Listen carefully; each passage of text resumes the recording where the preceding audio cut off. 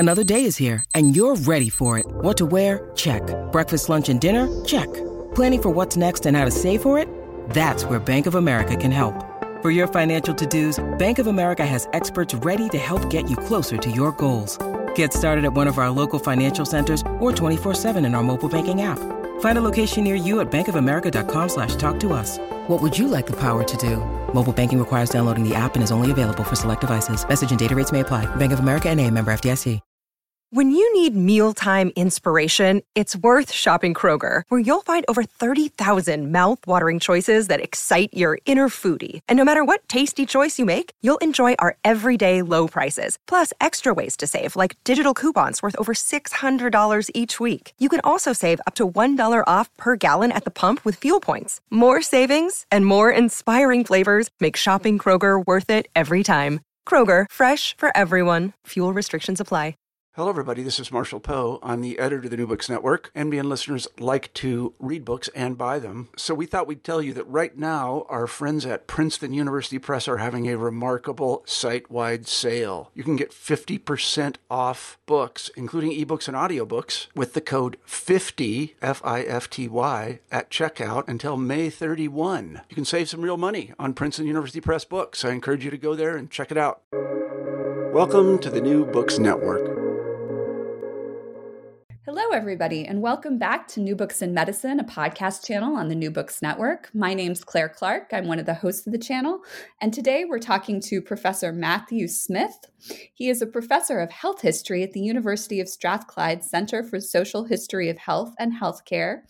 His books include Another Person's Poison, A History of Food Allergy, which was published by Columbia in 2015, and Hyperactive, The Controversial History of ADHD, which was published by Columbia in 2012. And just off the presses, the book he is here to discuss with us today, The First Resort, The History of Social Psychiatry in the United States, which was just published by Columbia last month, I believe.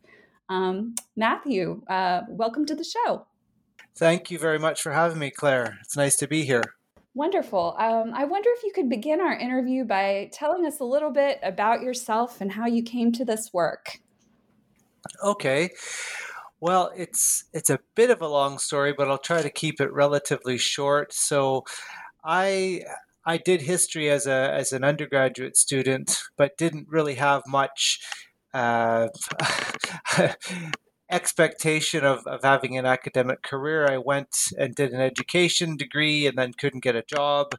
And so I ended up working for the YMCA. And at that job, I started to work with young people who were struggling in life, let's say. So they had been kicked out of school or they'd left school, get involved with criminal justice issues, gangs, drugs, all sorts of gnarly life experiences. And while I was doing that work, we tended to be encouraged to, I suppose, find explanations for these children's problems by looking above their eyebrows, as sometimes I say. So there wasn't much consideration of their family life or their socioeconomic circumstances. It was all about determining whether they might have a learning disability or ADHD or autism or something like that, and then basically taking a biomedical approach to it all. And after a while, I guess I started to get a bit frustrated by this, and that ended up, that spurred me to look at the history of ADHD, which dominated my early career. But I was still interested in the broader socioeconomic circumstances experienced by people who end up having mental health problems. And so during the course of my research on ADHD, I started to look at some other explanations for mental health problems that emerged, especially during the middle part of the 20th century, and especially in the United States. And that's how I started getting interested in social psychiatry. I was lucky enough to get an Arts and Humanities Research Council grant here in the UK to spend a couple years researching this topic. And eventually the book came out and I'm very pleased that it's finally out, because I suppose it's been a long term. It's been a project that's been a long time coming, since in some ways it started when I was working for the Y in the late 90s. But on the other hand, it also sort of signifies for me um, an attempt to get, I guess, to ensure that history is involved in contemporary debates when it comes to mental health.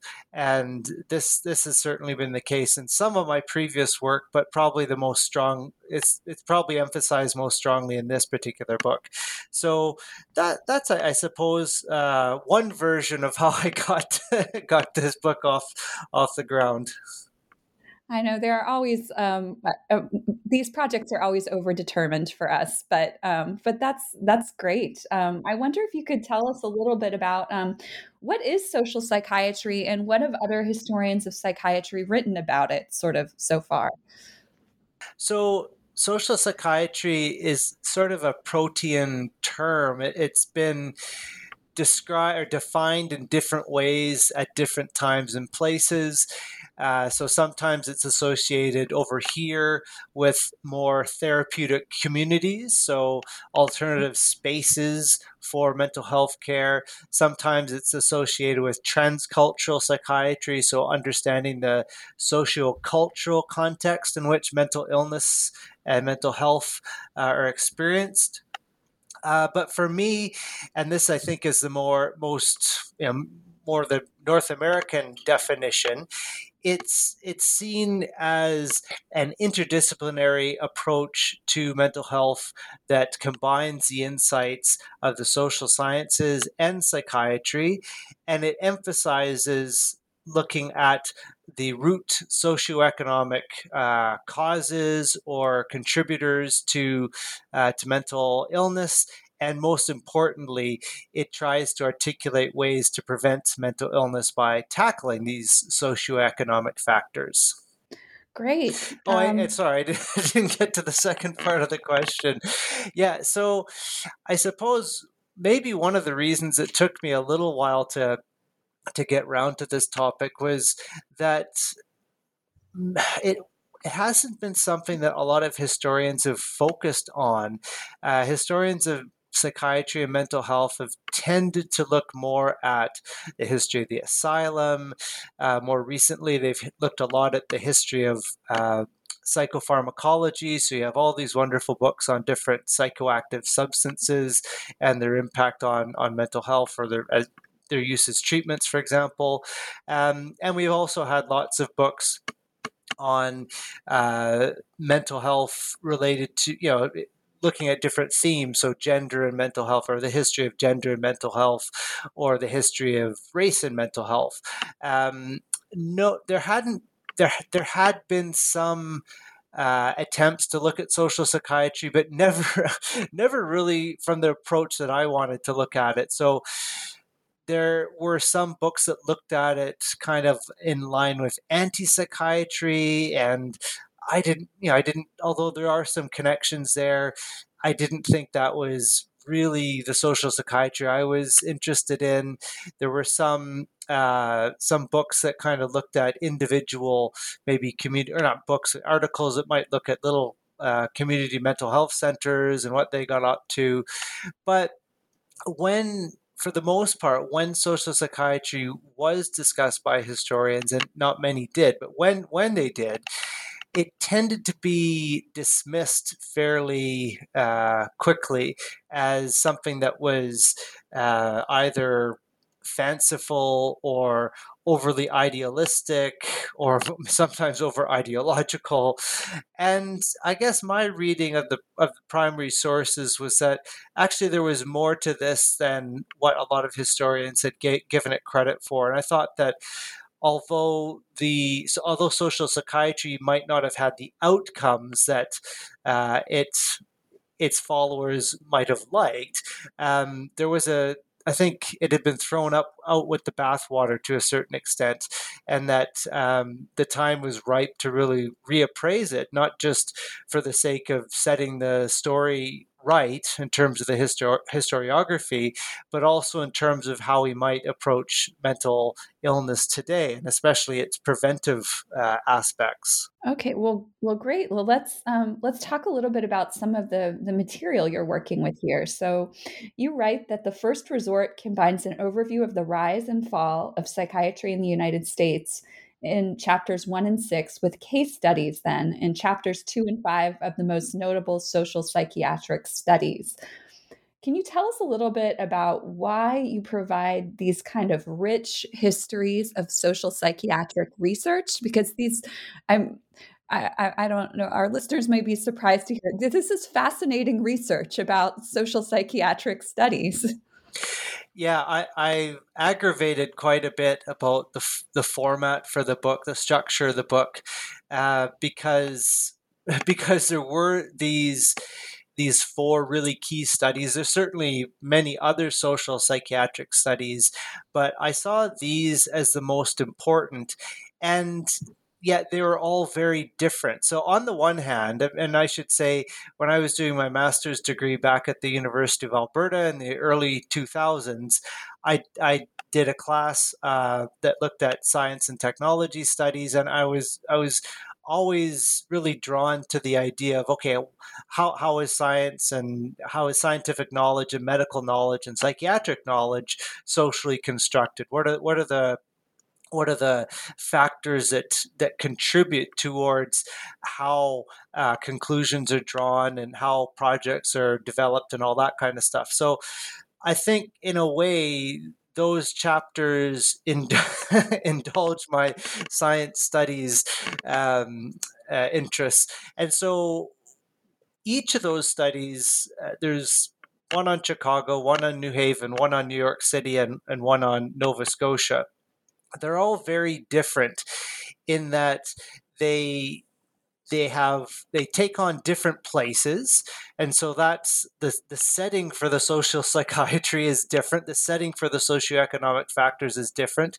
The people involved, there is a little bit of overlap, but by and large the people involved are quite different, and they have their own baggage, and the way in which these studies progress is quite different, and yet they all end up providing evidence for the key role of socioeconomic factors in mental health outcomes.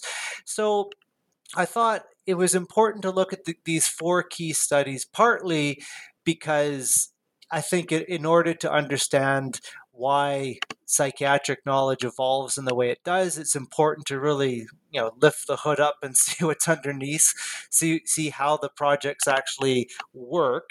And luckily with some of these, there were some really rich archival resources. So you could, I could literally see how the project was progressing or not, depending on the circumstance. But I also thought that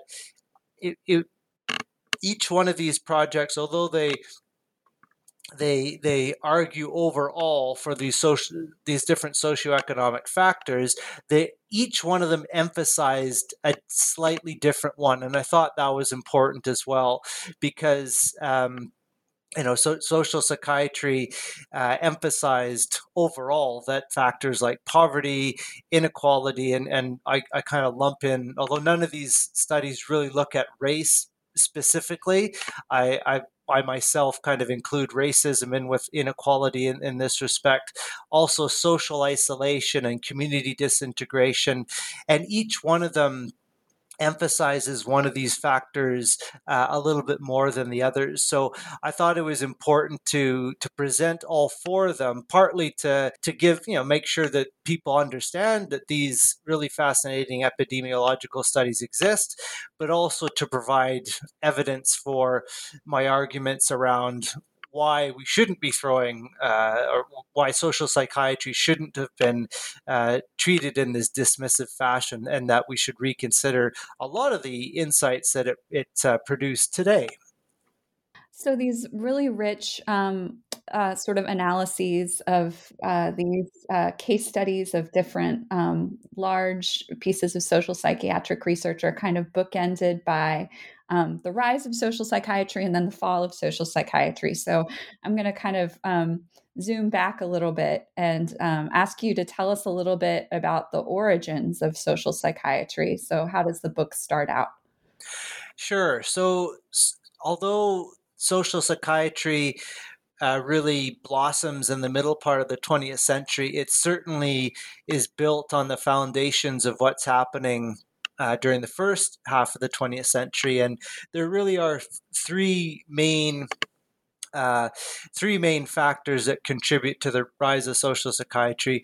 The first and probably the most direct one is are the mental hygiene and child guidance movements that emerged in the United States and spreads to different parts of the world later on, but certainly a U.S. innovation. So these were this approach to mental health really emerges around, well, in 1908, if we want to be specific, with the publication of Clifford Beers' A Mind That Found Itself. So Clifford Beers first sets up a mental hygiene association in Connecticut, and then he very shortly sets up a U.S.-based one, and the Johns Hopkins-based psychiatrist Adolph Meyer is involved, and this approach to mental health is very much a reaction to some of the issues that were emerging in the asylum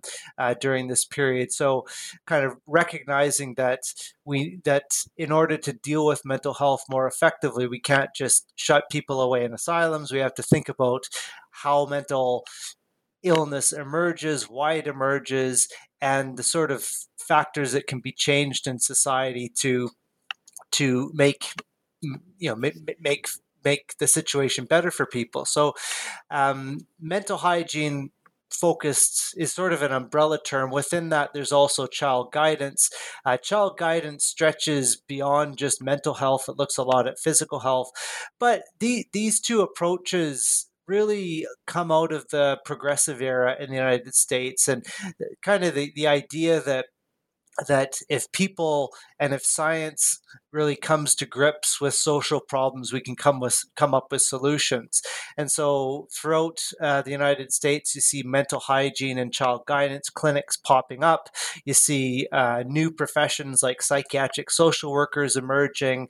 And these people really start to come to grips with what's happening in these cases. So the social workers enter the homes of people who are struggling with mental health problems. They try to find out what's happening in these communities. And so social psychiatry from a clinical perspective is definitely based on these precedents of mental hygiene and child guidance. From a more intellectual perspective, it is really rooted in the blossoming of social science, especially sociology and anthropology, during the first decades of the 20th century, and especially how sociologists and anthropologists first become interested in mental illness, and then eventually how psychiatrists start getting interested in what the sociologists and anthropologists are saying about mental illness. So where this really blossoms first, I would argue, is in Chicago with the Chicago School of Sociology. But you get many illustrious anthropologists and sociologists, Margaret Mead, for example, starting to examine different aspects of mental health. And then eventually psychiatrists start getting interested in this, and they start to work together. And this is a key feature of social psychiatry, is this interdisciplinarity, which I would argue puts to shame most of the feeble attempts at interdisciplinary that we think we're doing today. In these projects, the social psychiatry projects, are genuinely interdisciplinary, and sometimes that came with a lot of struggle. But it really is impressive how these projects, genuinely bring together the insights of psychiatrists and social scientists in order to try to explain what's going on. And then the final factor is a political factor, and that's really the Second World War and how psychiatry in the United States really comes to the fore during the Second World War, partly because of attempts to screen out candidates or recruits who are deemed to be psychiatrically unfit, and they end up screening out about 1 million people who wanted to join the U.S. Armed Forces but were rejected on psychiatric grounds. And then despite that, they still have over 1 million hospital admissions on psychiatric grounds. So during the course of the Second World War, psychiatry really gains an awful lot of respect that it has not always enjoyed. And with that respect came a lot of political clout, and that resulted in the National Institute of Mental Health, which comes right out of it's basically founded in 1946 and then comes into being fully in 1949. So these three factors are really the foundation on which social psychiatry that emerges after the war is built on. So you write about how social psychiatry emerges in these years following World War II, but then its vision really comes closest to being realized in the 1960s with the passage of the Community Mental Health Act, which funded the construction of hundreds of community mental health centers between 1963 and 1980. I wonder if you could tell us a little bit about community mental health centers and what role they play in the story you tell. Sure. So community mental health was, I suppose, the practical application of social psychiatry. Now, there could have been other, and I would argue there should be other applications of social psychiatry, but during the 1960s, especially, this is really how the theory of social psychiatry is applied. And it's not just because of social psychiatry. Community mental health is also really a response to concerns about psychiatric asylums, which certainly had not gone away since 1908 and Clifford Beers. And it's the emergence of psychopharmacology also provides some optimism that people can be treated successfully outside of institutions. But social psychiatry really provides the intellectual heft for it all. Community mental health centers were initially envisioned as being both preventive centers and clinical centers for treatment. So on the one hand, you would have psychiatrists and social workers working with people, nurses and psychologists working with patients in community mental health centers to deal with acute mental health problems. But on the other hand, they were also meant to try to work closely with the communities in which they were situated to try to prevent mental health problems from emerging in the first place. And as it happened, their efforts ended up focusing more on the former than the latter. So the preventative elements started to fall by the wayside pretty quickly. But there were some quite interesting approaches to preventative mental health. Probably my favorite comes in the form of the use of so-called indigenous paraprofessionals or indigenous non-professionals. So these were people employed by community mental health centers who came from the community, who did not have much formal education, certainly not a college degree or anything like that, but represented the community and effectively worked as kind of both fixers and the bridge between the people who worked in the community mental health center as psychiatric or mental health professionals, so the white male psychiatrist, for example, and the people in the community who were often not white, not even English speaking in some places. So these indigenous non-professionals really helped to figure out what was really going on.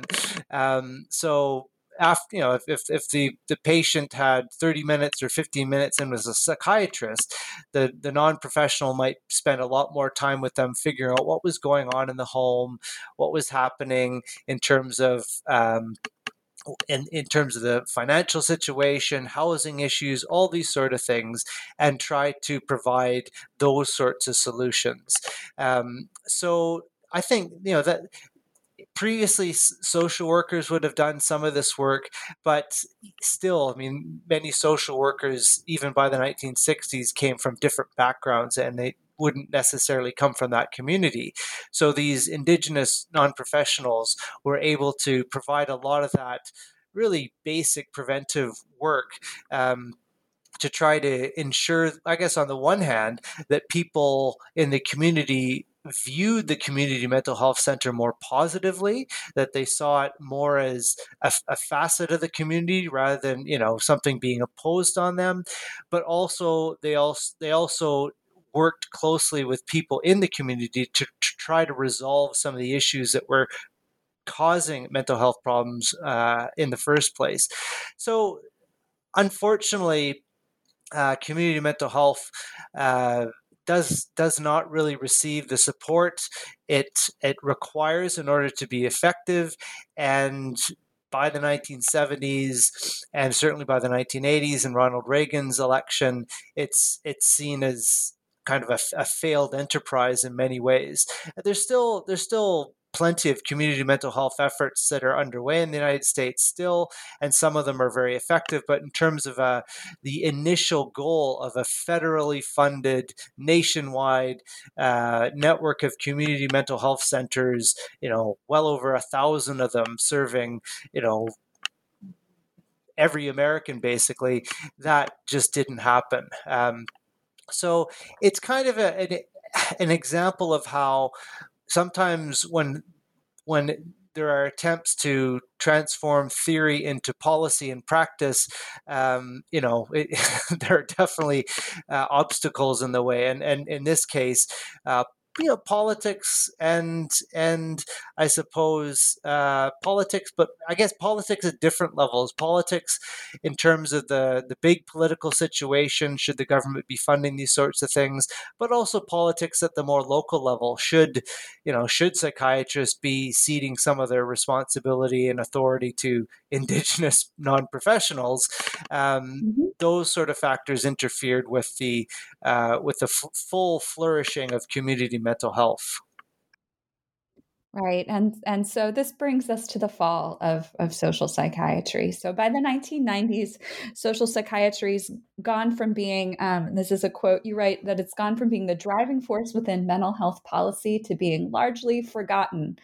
So, forgotten. How do anti-psychiatry, radical psychiatry, and the psychiatric survivors movement and biological psychiatry all influence the decline of social psychiatry? That's a lot of things going against it.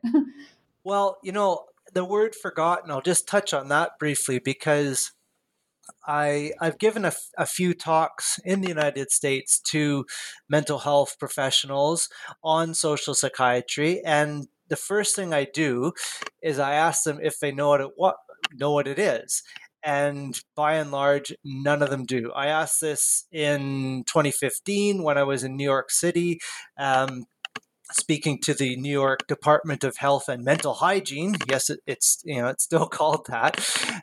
None of them. There were about 100 people online and in person. None of them knew what it was. And I asked this of people in Pennsylvania when I gave a presentation there this past October, and none of them knew what it was. So, I think forgotten is the correct term. So, yeah, what happens? I think there are the factors within psychiatry. I think the changes happening in psychiatry, I suppose, put social psychiatry in a bit of a tight spot. So on the one hand, you have the emergence of much more radical approaches to mental health. So, like you say, the radical psychiatrists, anti-psychiatrists, and the psychiatric survivor or the psychiatric consumer movements. And these approaches go quite a lot further than social psychiatry in terms of arguing what should be done. So I suppose it's important to note that although some of the implications of what the social psychiatrists were finding in the research were quite radical. So, if you're saying that, poverty and inequality are the problems, there are some ways of dealing with that are fairly radical. Social psychiatrists themselves, most of them were not. I mean, they would have been, most of them, not all, most of them were Democrats, but they weren't necessarily far left-leaning Democrats. They would have been on board with President Johnson and the Great Society, but that wasn't necessarily a particularly radical approach in some ways either. So they weren't on the one hand, on the one side of them, they were being outflanked by anti-psychiatrists who were arguing that mental illness was a myth. Social psychiatrists definitely did not feel that. They definitely believed that mental illness what was based in reality. They weren't arguing the sort of things that Thomas Sauss and Artie Lang were saying about mental illness. And they also, I guess, in terms of the psychiatric survivors movement, they were also, psychiatrists. They still were, not all of them, some of them were social scientists, but they still believed that the truth was going to be found through research. It wasn't necessarily going to be through talking to people. And in fact, when you look at some of the interpretations of the anthropological research that social psychiatrists did in communities, especially poor communities, it can come across today as being quite judgmental. So they weren't necessarily going to be, yes, the patient must know everything. I'll take a back seat. They weren't going to do that either. So on the one hand, they're being outflanked on that side. On the other side, we also see pretty much at the exact same time as social psychiatry becoming prominent, the emergence of psychopharmacology and the return of biological psychiatry. So biological psychiatry had been, it's always been there in one way or another. But in the 1940s and 50s in particular, it lost a certain amount of respectability because of the use of electroconvulsive therapy, insulin shock therapy, and lobotomies most scandalously. So, but by the 1950s, researchers are starting to come up with psychopharmaceutical drugs to treat people with psychosis, with anxiety, with depression. And although there's plenty of debate to be had about those drugs, they provide psychiatrists with the sense that, hold on, maybe we should be looking at this in another way. Maybe we should be looking at it more in terms of the brain, neurology, genetics, and psychopharmacology. So social psychiatry is really squeezed out by these two factors, one being the return of biological thinking in psychiatry, and on the other hand, even more radical approaches. And I think because of that, they just sort of get squeezed out of the way. And a lot of the people getting attention in the 1970s when it comes to psychiatry are not the social psychiatrists anymore. It's more people that are advocating really strongly for biological approaches, or people arguing for anti-psychiatric, radical, or patient mad people's approaches. And that. I think it's understandable that happened, but again, that's not a reason to reject social psychiatry. That's a reason to understand the historical context for why things happen in the way they do. Right. And one of the really cool things about this book is that it's really it's an applied history and it's a relevant history, and once you get to the end, there are sort of clear take home messages for us today. You argue that one of the failures of social psychiatry was the researchers' reticence to offer policy solutions to the problem of inequality, and then conclude the book by advocating for a universal basic income. Could you talk a little bit about what is the universal basic income? And then how does this kind of discussion of UBI sort of follow naturally from your analysis of the history of social psychiatry? Sure. So a universal basic income is a guaranteed income that's given to everyone in society without any means testing or requirements. You get it whether you're working or not, and it's if set properly, it's set at a level to ensure that everyone in society has enough income to lift them above the poverty line and provide them with their basic needs.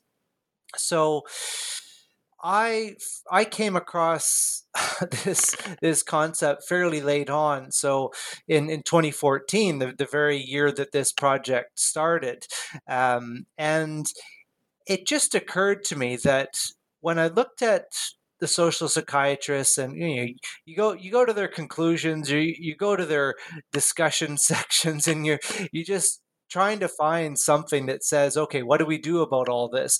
But I think for many of them, they really thought that this was going to be a long-term project that would be worked on for decades, and then eventually this miraculous truth would emerge, and then something would be done. Now, that just didn't happen. There were some studies that carried on and on and on, and kind of almost got stuck in a rut doing the same sorts of thing, almost like a broken record. And then some of the other studies simply broke up, and there was nothing happened afterwards. So, but when I looked at these different studies, the three main things that emerge are the role of poverty, inequality slash racism, and social disintegration, and as well as social isolation. And when I was thinking about, okay, so how could we address these sort of things, universal basic income emerged as a possible solution. So UBI can address each one of these factors that was believed to contribute to mental illness. So if it's set at the right rate, it can eliminate poverty. Because it's a universal basic income, it reduces or eliminates a lot of the stigma that's associated with welfare and being on benefits. And it also allows for a much greater social mobility, because people can go back to school at any point in their life. They can start their own business, perhaps go into creative careers where they don't have to be waiting tables, waiting for that acting job to come. They can just focus on their art. And then in terms of social disintegration, it allows people, because they have this income, to give back to their community. So, if they want to spend their time working in the community, working with young people or old people or environmental initiatives or whatever, it allows them to do that. So it allows people to be much more productive in terms of what they do. And I thought all of these things, all of these features or potential benefits of basic income addressed the main factors that social psychiatrists had identified during the 1950s and 60s. So I certainly wouldn't argue that it's a panacea. I would see it, and actually, most economists who talk about basic income also don't see it as a panacea. It's more of a different foundation on which the other policies to build a more progressive, productive society could be built. But I think it's an important one. I mean, one metaphor that I sometimes use is that right now, mental illness is a bit like Archimedes jumping into the tub, and all the water is spilling over, and that's the excess mental illness happening in societies right now. Archimedes kind of represents those socioeconomic factors. We need to get him out of the bathtub. We need to address those socioeconomic factors. There's still going to be a lot of mental illness in the tub, stretching the metaphor far far more than I really need to, but there's still going to be a lot of mental illness, but we just need to get rid of, I suppose, the bulk of the socially derived mental illness. And I think that's where universal basic income could be really powerful. And I've been arguing this for the last few years to mental health professionals, to the Scottish government here, and I mean, it hasn't happened yet, but certainly since the pandemic, because there were some not universal basic income models, but because people had to be provided an income when their jobs were cut off because of the pandemic and lockdown, it did make different governments think a bit more about maybe there is something to this. In the last Holyrood, so this is the Scottish election, 4 of the 5 main parties recommended or had universal basic income in their manifestos. So it is something that is a bit more on the radar now than it has been in the past. And I suppose my argument to the UBI advocates is that, listen, one of the ways that you'll get this across the line is to think about mental health and health more broadly as a potential benefit. One of the benefits of UBI is improving health and mental health. So, but yeah, I mean, for me, I don't none of my historical projects have been done without thinking about the applications in real life. I think that's just where I came to history. But I think looking at that in a different way, the real argument is that if we want to tackle pressing social problems like mental illness, then turning to history is a really good starting point. Well, it's for our fellow historians of medicine, historians of psychiatry. This book is a wonderful example of writing a history that is relevant to policy and to present day pressing questions of issues like inequality and things like that. Matt, that brings us to our traditional final question, which is, now that the first resort is out in the world, what are you working on next? Well, that kind of depends on the results of some funding applications. I'll give you two. One is directly related. So when I was doing the social psychiatry research, I realized that no one had really done a proper comprehensive history of community mental health in the United States. So I've submitted a big application to the same funder, the Arts and Humanities Research Council. And I hope if we get that, then we'll be able to tackle that. So this would be a big project involving quite a few researchers looking at as much of the United States as possible and the entirety of the 20th century, so encompassing both mental hygiene and child guidance, as well as community mental health care that emerges in the 1950s and 60s. So that's the first project. The other project is a bit more tangential, but still has a bit of a preventive aspect to it. And I became really fascinated over here during the pandemic. A lot of people turned to wild swimming or outdoor swimming.